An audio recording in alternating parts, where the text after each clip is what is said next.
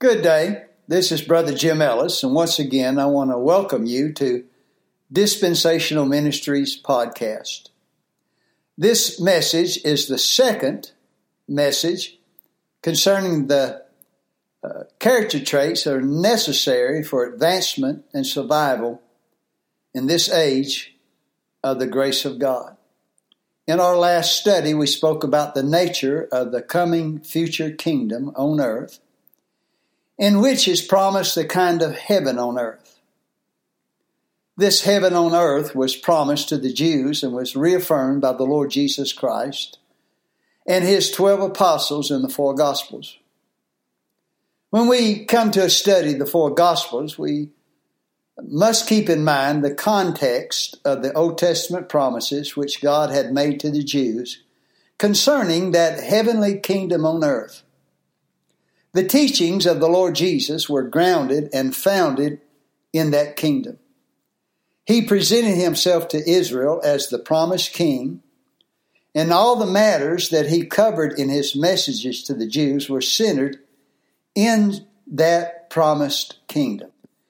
If one will keep in mind this context of the Gospels, then their understanding of the four Gospels will open up to them like never before. Everything the Lord Jesus preached to the Jews had to do with Jesus as the promised Christly King who would redeem Israel and establish that kingdom. They dealt with the promise of a resurrection for the righteous Jews to enter the kingdom and life and living life inside that kingdom. They involved the righteous requirements that Jesus set down for entering that kingdom. It involved the reestablishment of the correct following of the law of Moses, which the Jews and the Jewish leaders had perverted.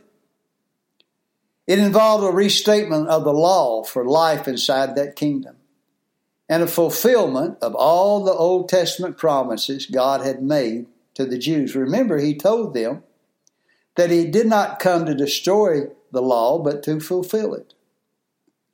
One primary characteristic of that kingdom preaching was God allowed faith by way of the seen. In other words, their faith would come by way of the things that they could physically see manifested. But the characterization of this age of the grace of God requires faith in the unseen and not in that which we can see. In the previous ages, God allowed men and women to see physical manifestations of spiritual things such as miracles, wonders. Certain physical sign gifts were given to people to perform those miracles and wonders. God would often intervene in the affairs of men by open miracles and supernatural wonders. In the Gospels, when the disciples needed money to pay for their taxes, Jesus sent one out to pull a fish out of the sea, and inside the mouth of that fish was money to pay their taxes. When the multitudes were gathered together and were hungry, He fed thousands by miraculously creating loaves of bread and fish. When they were sick or lame or blind or deaf, Jesus and the 12 healed them. Because of the nature of this age of grace by faith, He no longer allows those open wonders that can be seen and were seen by physical sight. In the book of Romans, chapter 8 and verse 24, the Bible says we are saved by hope. But hope that is seen is not hope. Well, for what a man seeth, why doth he yet hope for?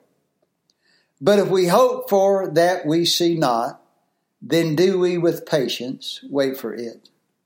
He said in Romans 10:6, but the righteousness which is of faith speaketh on this wise, say not in thine heart, who shall ascend into heaven, that is to bring Christ down from above, or who shall descend in the deep, that is to bring up Christ again from the dead. But what saith it? The word is nigh thee, even in thy mouth and thy heart. That is the word of faith which we preach. It goes on to say in verse 17, so then faith cometh by hearing, and hearing by the word of God. He said over in the book of 2 Corinthians chapter 5 and verse 7 says, "For we walk by faith and not by sight." The nature and pattern and characterization of this age is faith in the unseen. If we can see it or touch it or smell it or hear it with any of our physical senses, it would not be faith in the unseen. We do not get to see, neither are we allowed to see Christ in the flesh to believe in Him for eternal salvation. We cannot demand God bring Jesus down from heaven so that we will believe in Him. God is not going to open up heaven and allow anyone to see Him or Jesus or the angels or anyone else who is in heaven. That would be faith by sight and not by faith alone in His reserved word or revealed word. We are not allowed to physically see God to prove that He exists. We are not allowed to see heaven and know heaven is real. Physical sight and the spiritual cannot be and is not allowed by God to be a stipulation for our faith. Faith in this age comes by way of believing the already revealed truth of the Word of God and not by sight in the unseen. If God were to send manna down from heaven for our daily bread, that would be sight, that would be evidence. Faith is not imagining something to take place and then expecting God to make it happen just because we think or believe it should happen. Faith in this age of grace is believing what God has revealed to us in His Word. We do not get and we are not allowed to determine the content of our faith. When we decide in ourselves that something, whatever it might be, should be true or some situation should come into being, the content of faith becomes our own imaginations and not the revealed Word of God. The matters that we'll be covering in these studies and the next 3 studies will be in some sound biblical character traits for living under the age of the grace of God. Traits which are indispensable and invaluable for living solid and successful spiritual as well as physical lives under the tenets and principles of the doctrines of grace. I hope to make it clear in the coming studies why these traits of character are so vital to living in this current age of grace. Principles such as self-reliance, self-sufficiency, initiative, resourcefulness, inventiveness. These things do not diminish our need for faith and trust and reliance in our God. All of these traits must be tempered and exercised by way of the doctrines of grace and faith that are very much part of this age of grace. The traits that we'll be speaking of in these studies are not excuses for greed and lust and covetousness. They are not excuses for greed, which ignores the principles of helping others who need our help. Or they're not ambitions which overrun or take advantage of and diminish others in order to promote our own selfish wants and advancements.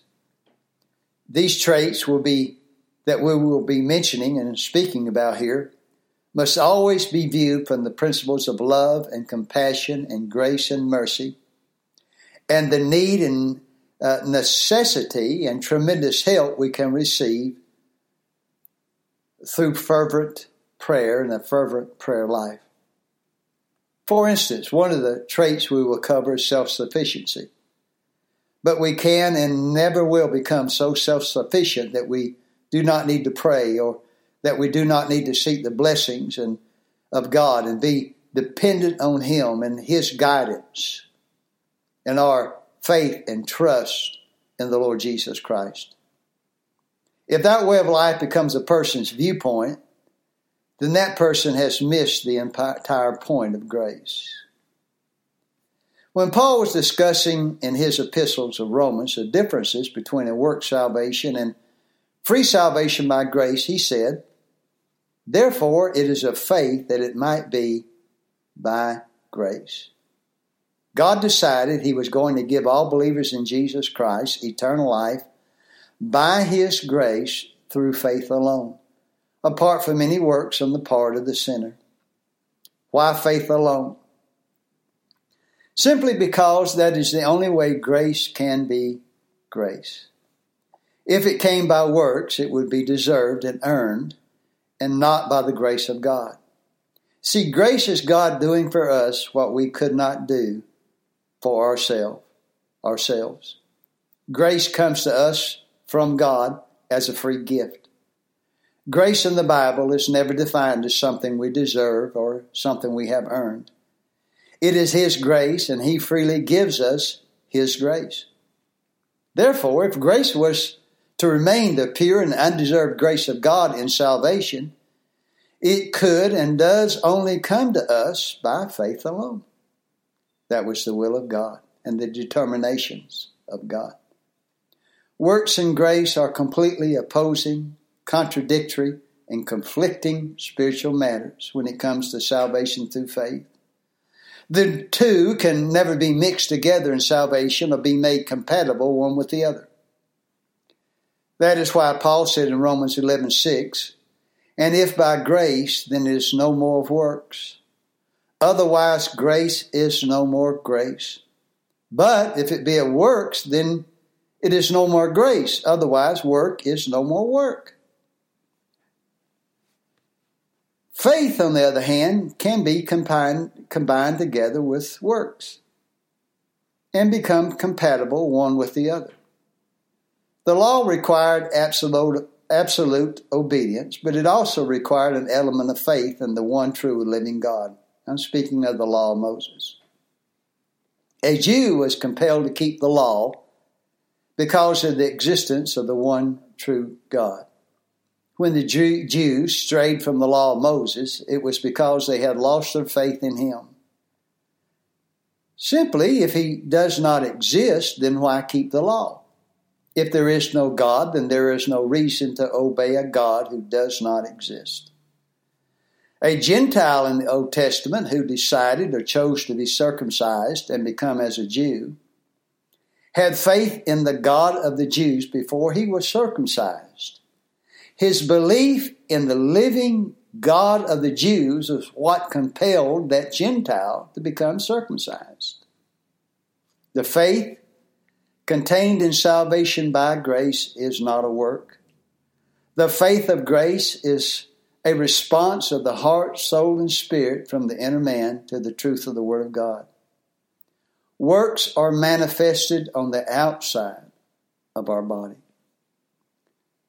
Romans 10:9 says that if thou shalt confess with thy mouth the Lord Jesus, and shalt believe in thine heart that God hath raised him from the dead, thou shalt be saved. For with the heart, that is the inner part of man believeth unto righteousness, and with the mouth confession is made unto salvation. Grace is also present and always present in anything God does for mankind. If He does something for us, it is by His grace. If it is to be to the benefit of men and women.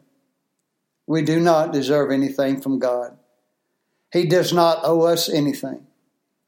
But when He does grant us things that are beneficial to us, He does so through His common grace.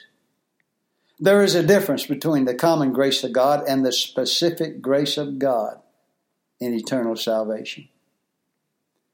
I want to read a passage out of the book of Galatians that is a passage in Paul's epistles which points us towards our need and some very basic character traits that are necessary for life in this age of grace.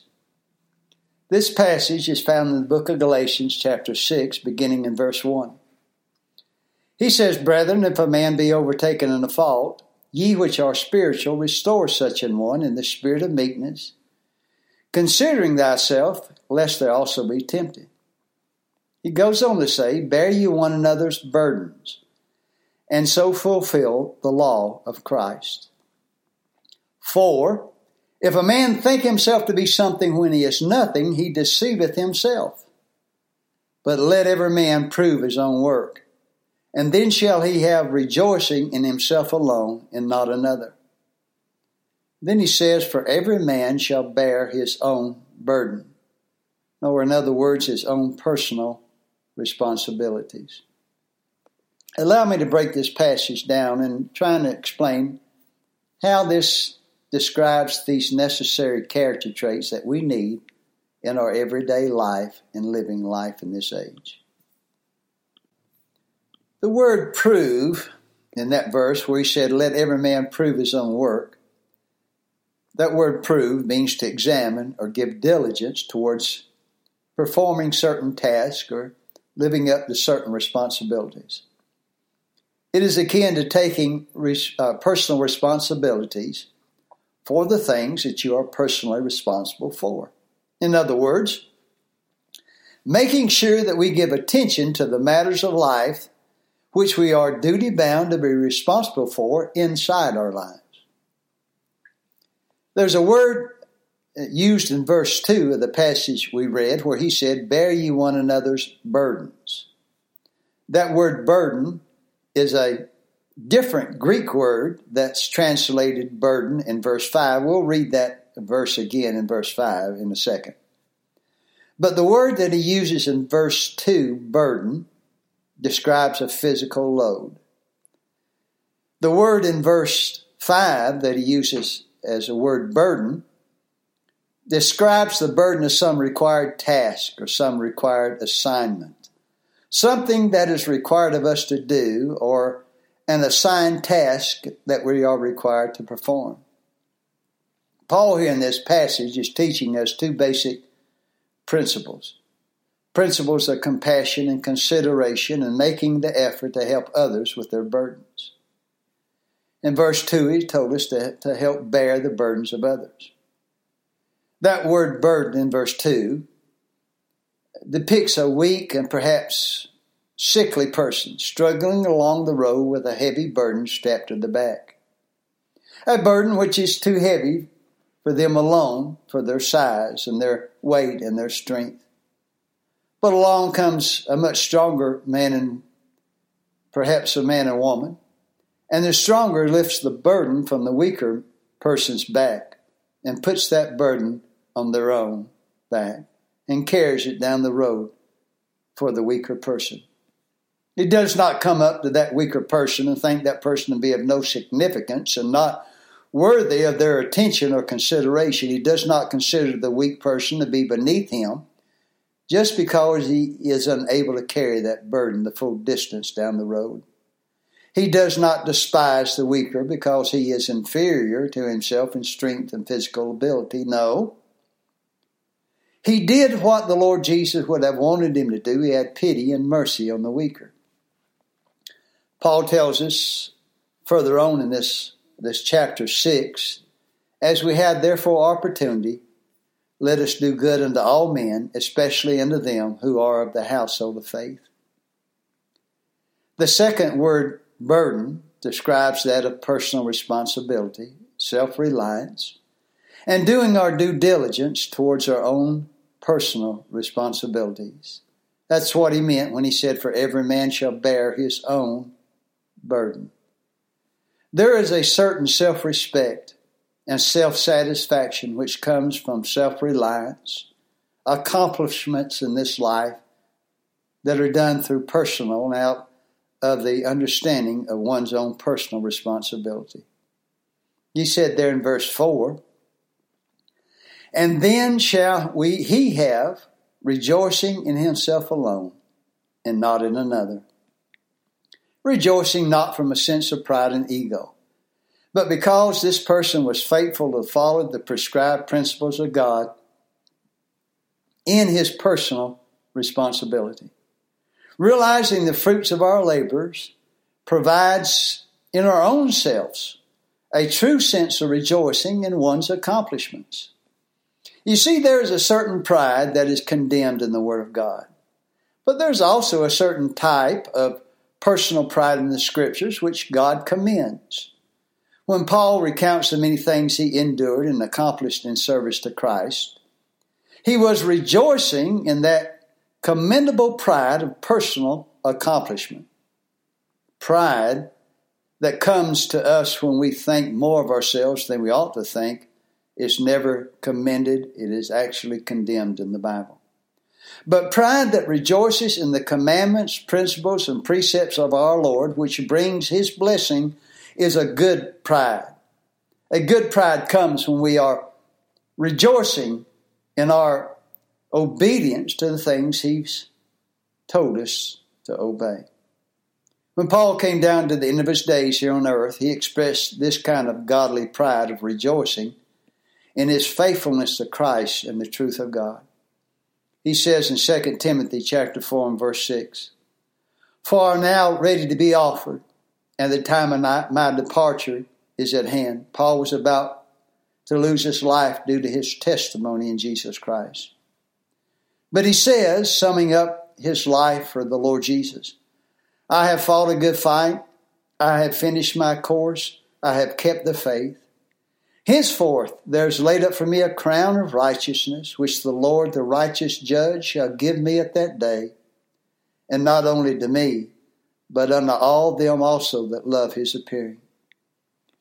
He says in 1 Corinthians chapter 15 and verse 9, "For I am the least of the apostles, then am not meet to be called an apostle, because I persecute the church of God. But by the grace of God I am what I am. And His grace which bestowed upon me was not in vain. But I labored more abundantly than they all. Yet not I, but the grace of God which was with me." When Paul speaks of the grace of God, he's not always talking about saving grace, but many times he speaks about serving grace. God gives us His grace, which will allow us to continue on in His service, even in the most difficult and trying of times. Paul was always careful to give God the praise and the credit for his service and continuance and the results and accomplishments that he most certainly had in his life. Paul never took for granted, and he never took credit for the things God allowed him to accomplish.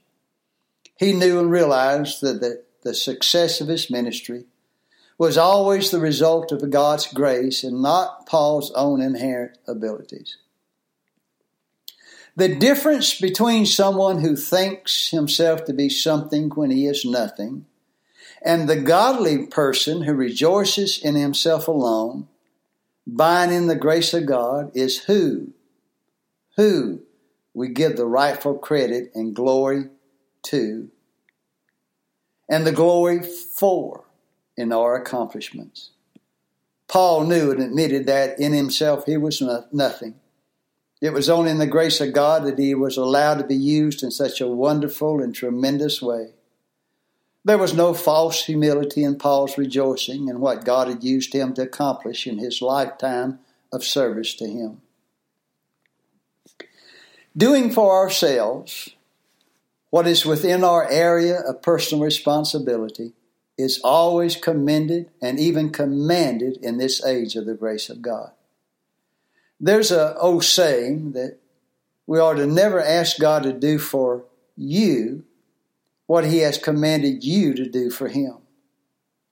The very same thing could be said of doing for ourselves what He has commanded us to do for ourselves. Do not ask God to do for us what He has commanded us to do for ourselves. We all have our very own personal responsibilities to ourselves, to do our own business, our own duties, and our own personal responsibilities. Waiting for others, someone else, to do for us what God has commanded us to do for ourselves is never commended in the Scriptures. We'll read you a verse found in 1 Thessalonians chapter 4, beginning in verse 11. "And that ye study to be quiet, and to do your own business, and to work with your own hands, as we commanded you." And Paul goes on to tell us that we should do these things, that ye may walk honestly towards them that are without, and that ye may have lack of nothing. The Word of God always looks favorably on those who are self-motivators, self-starters, maybe entrepreneurs, enterprising people, people who have initiative, people who set goals and work towards their goals in life, people who are said to be go-getters, hard workers. These qualities in men and women have become in this age invaluable because of the nature of change that God brought about for this age of the grace of God.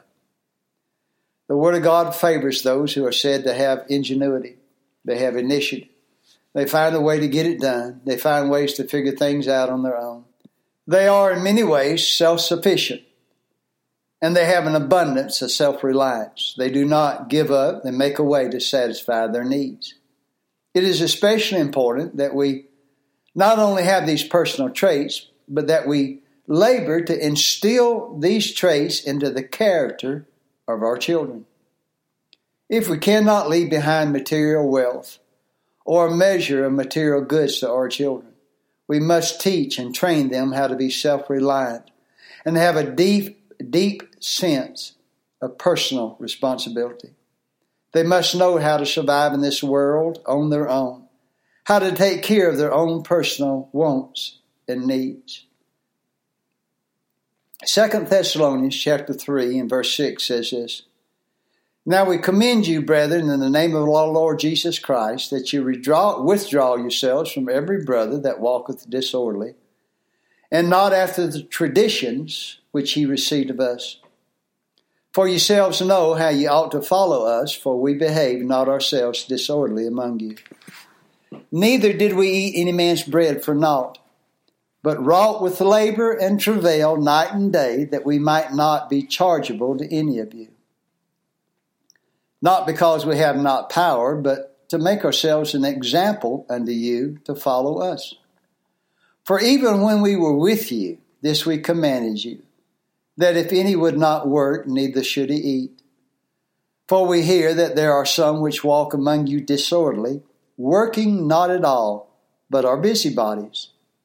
Now them that are such we command and exhort by our Lord Jesus Christ, that with quietness they work and eat their own bread. Be ye, brethren, be not weary in well-doing. Paul had called the church together in Acts chapter 20 from Ephesus. And these are some of the last words that he had spoke to these people. He's reminding them of the ministry he had had among those people. He said, I have coveted no man's silver or gold or apparel. Yea, ye yourselves know that these hands, that is, these hands through hard work, have ministered unto my necessity, and to them that were with me.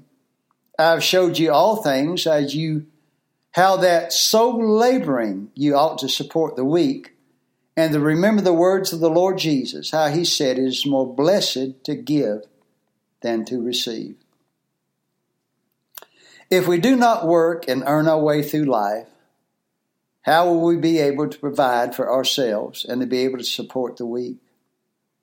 If we do not, or if we were to give away everything we have in this age, and we cease to be able to gain wealth, how shall we help those who cannot help themselves?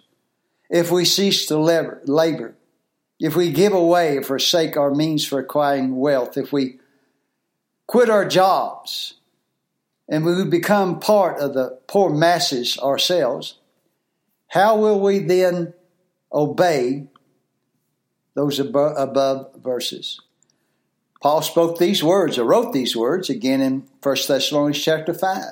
He said, Now we exhort you, brethren, warn them that are unruly, comfort the feeble-minded, support the weak, be patient towards all men. See that none render evil for evil unto any man, but ever follow that which is good, both among yourselves and to all men. The weak here are those who cannot do for themselves. Those who can but choose not to, are to be shunned and shamed and avoided, according to the Apostle Paul, in the hopes that they will see the light of their wrong. God has told us in His Word that He expects us in this age, and what He expects of us in this age, in the way of certain character traits. These traits are to be used to supply our material needs, our security and safety and financial needs. They are to be used and exercised through the knowledge and wisdom that He supplies from a study of His Word. These traits must always, always, always be tempered by the truth of the Word of God. If not, they will become merely steeped in traits of selfishness and greed and lust and covetousness. Those who are faithful to these traits in the will and grace of God and His Word will be blessed of Him. Those who do not will also experience the rewards of their chosen indolence. That was contained in those words Paul said, if any man would not work, neither should he eat. Remember the nature of this age. We are not to expect God to do for us what He has commanded us to do for ourselves and for Him. Christianity in this age of grace is not a passive, docile, inactive age where we just sit around in all our pious humility and wait for manna to fall to us from heaven. Some modernistic, socialistic preachers often portray Christians as meek and mild, sheepish, complacent, cowed, weakly people who are almost prey to the elements and whims of the world. That is nowhere near what is taught in the Word of God for us in this age. Meekness is not a form of weakness. Humility is not complacency and indolence. Acquiring wealth to feed, clothe, house, and provide for our families and others is not covetousness. Not if it's centered in the will and word and principles of the Word of God.